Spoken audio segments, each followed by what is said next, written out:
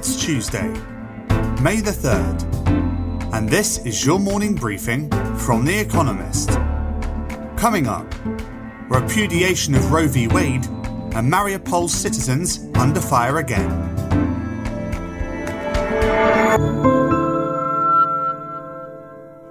First, the world in brief.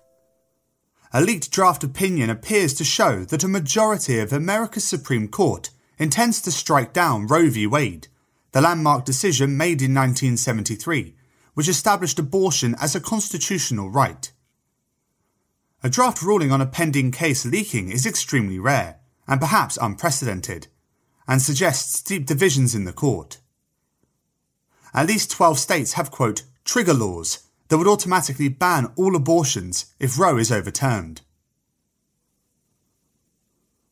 Russia reportedly resumed its attack on the Azovstal steelworks in Mariupol, a port city in southeastern Ukraine, as efforts to evacuate hundreds of civilians trapped in the complex stalled.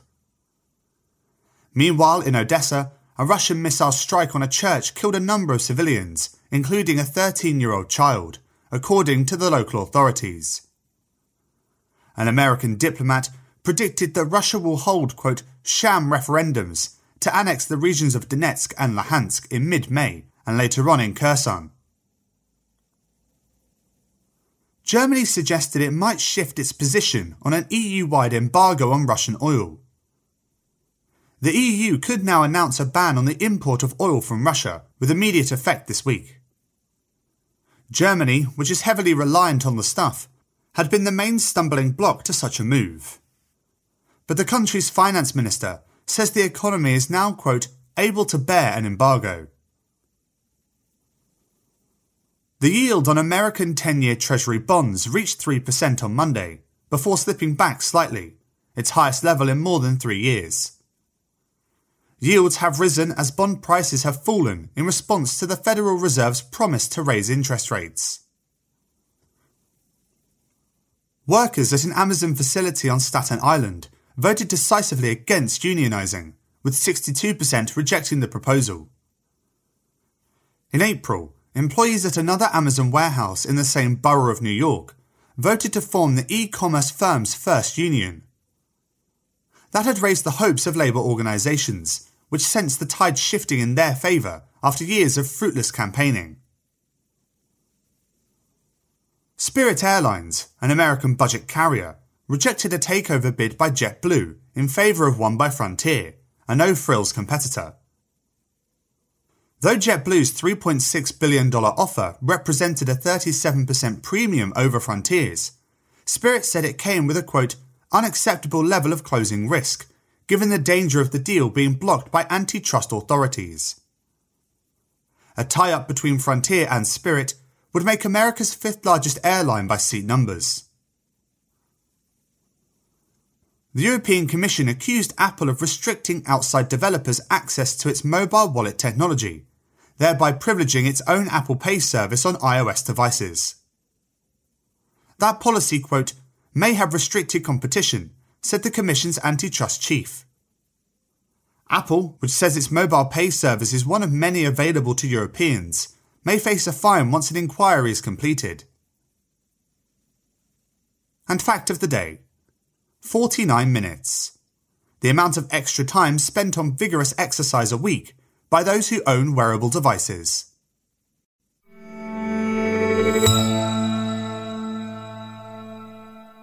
And now here's today's agenda. Roe v. Wade's days look numbered. The Supreme Court may be on the verge of overruling Roe v. Wade, its decision in 1973 that guaranteed abortion as a constitutional right. A 98-page leaked draft opinion, published by the Politico website on May 2nd, reveals that a majority of the justices supported Roe's reversal in February. Assuming that position continues to reflect the court's view today, it could, within 2 months, jettison a right that has endured, despite heavy criticism and frequent challenges, for 49 years. The opinion may well be genuine, but drafts and votes often evolve. In 1992, 5 justices initially voted to overrule Roe, until Justice Anthony Kennedy changed his mind before the ruling came down. It is not clear what motivated the unprecedented leak of the draft opinion in this case. Perhaps someone wants to deter a wavering justice from drifting away from his or her initial support of Roe's demise.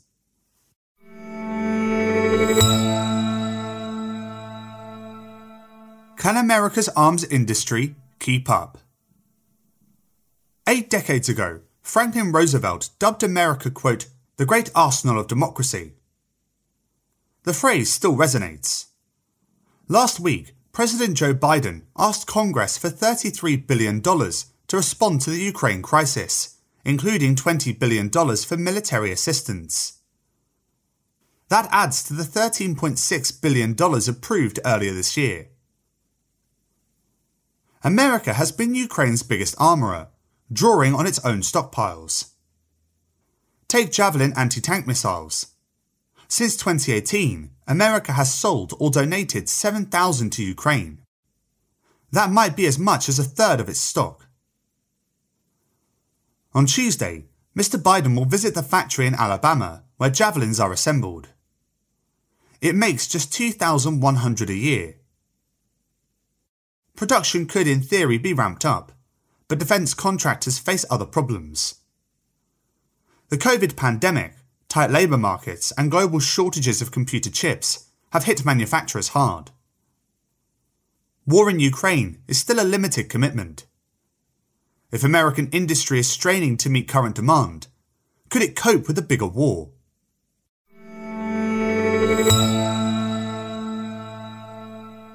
A gloomy World Press Freedom Day. The free press is facing its greatest challenge since the Cold War, as populist authoritarianism gathers strength around the world. The UN reckons that 85% of people live in countries where press freedom has declined over the past 5 years. The ways in which governments are going after reporters has changed.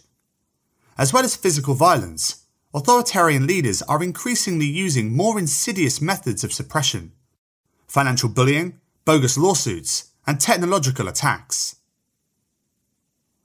Some reporters are fighting back. Take Lucy Kassa, a journalist reporting on mass murder committed by government forces in Tigray, a region of northern Ethiopia racked by civil war. Miss Kassa fled the country after armed men turned up at her door. But she continues covering the atrocities from afar, using satellite imagery to verify testimonies. Quote, I have a strong belief that the truth will find ways to reveal itself, Miss Kassa says, and I consider myself as an instrument of that.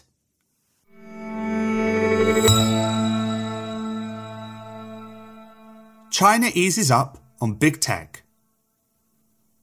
The Chinese government has made an unexpected concession to the big tech groups it has targeted for the past year. On April 29th, it said it planned to normalise regulation and, quote, promote the healthy development of the platform economy, meaning the large consumer internet groups such as Alibaba, an e-commerce giant, and Tencent, a gaming and social media conglomerate. The new language from the state has sent tech stocks soaring. It is the best news for the companies in over a year. Will all be smooth sailing from here? Not quite. The tech crackdown has done long-term damage to the company's ability to innovate. Many are now highly risk-averse. Pushing into new, fast-growth lines of business is not on their agenda. The shift in state policy could also be temporary. When China recovers from its current COVID-19 outbreak, some of the internet groups might yet again feel the heat from regulators.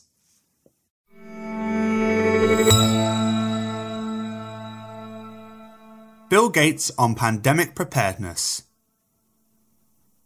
It is just over a year since Bill Gates published How to Avoid a Climate Disaster.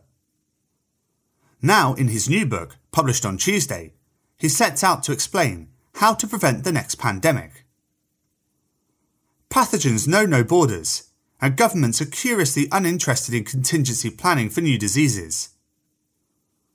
While COVID-19 remains fresh in people's minds, Mr. Gates, techno-optimist that he is, sees an opportunity to correct this. He suggests creating a global, quote, fire brigade of 3,000 experts around the world, recruited for skills ranging from epidemiology and genetics to diplomacy. This outfit, to be overseen by the World Health Organization, would remain on permanent standby, ready to respond to any outbreak. He thinks it would cost about $1 billion a year. Whether anything like it comes to pass, as the world's attention shifts from COVID-19 to Ukraine, remains to be seen. But the idea is surely worth exploring.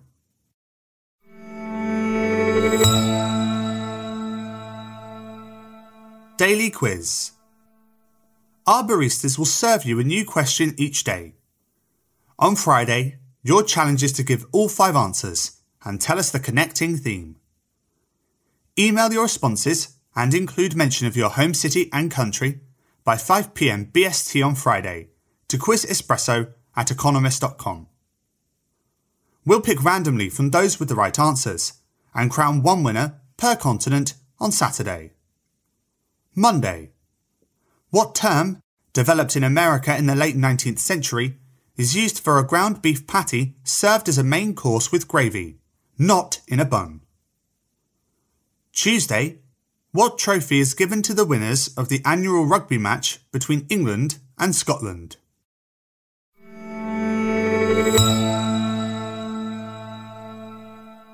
Finally, here's the quote of the day from Gary Becker, who died on this day in 2014. The most fundamental constraint is limited time. That's it from The Economist Morning Briefing, available every weekday and on Saturdays. You can hear interviews and analysis from our journalists, including our current affairs podcast, The Intelligence, by searching for The Economist on your podcast app, or by asking your smart speaker to play the latest Economist podcast. And as a subscriber, you have access to each week's full edition in audio. Just download the Economist app on your mobile device to start listening.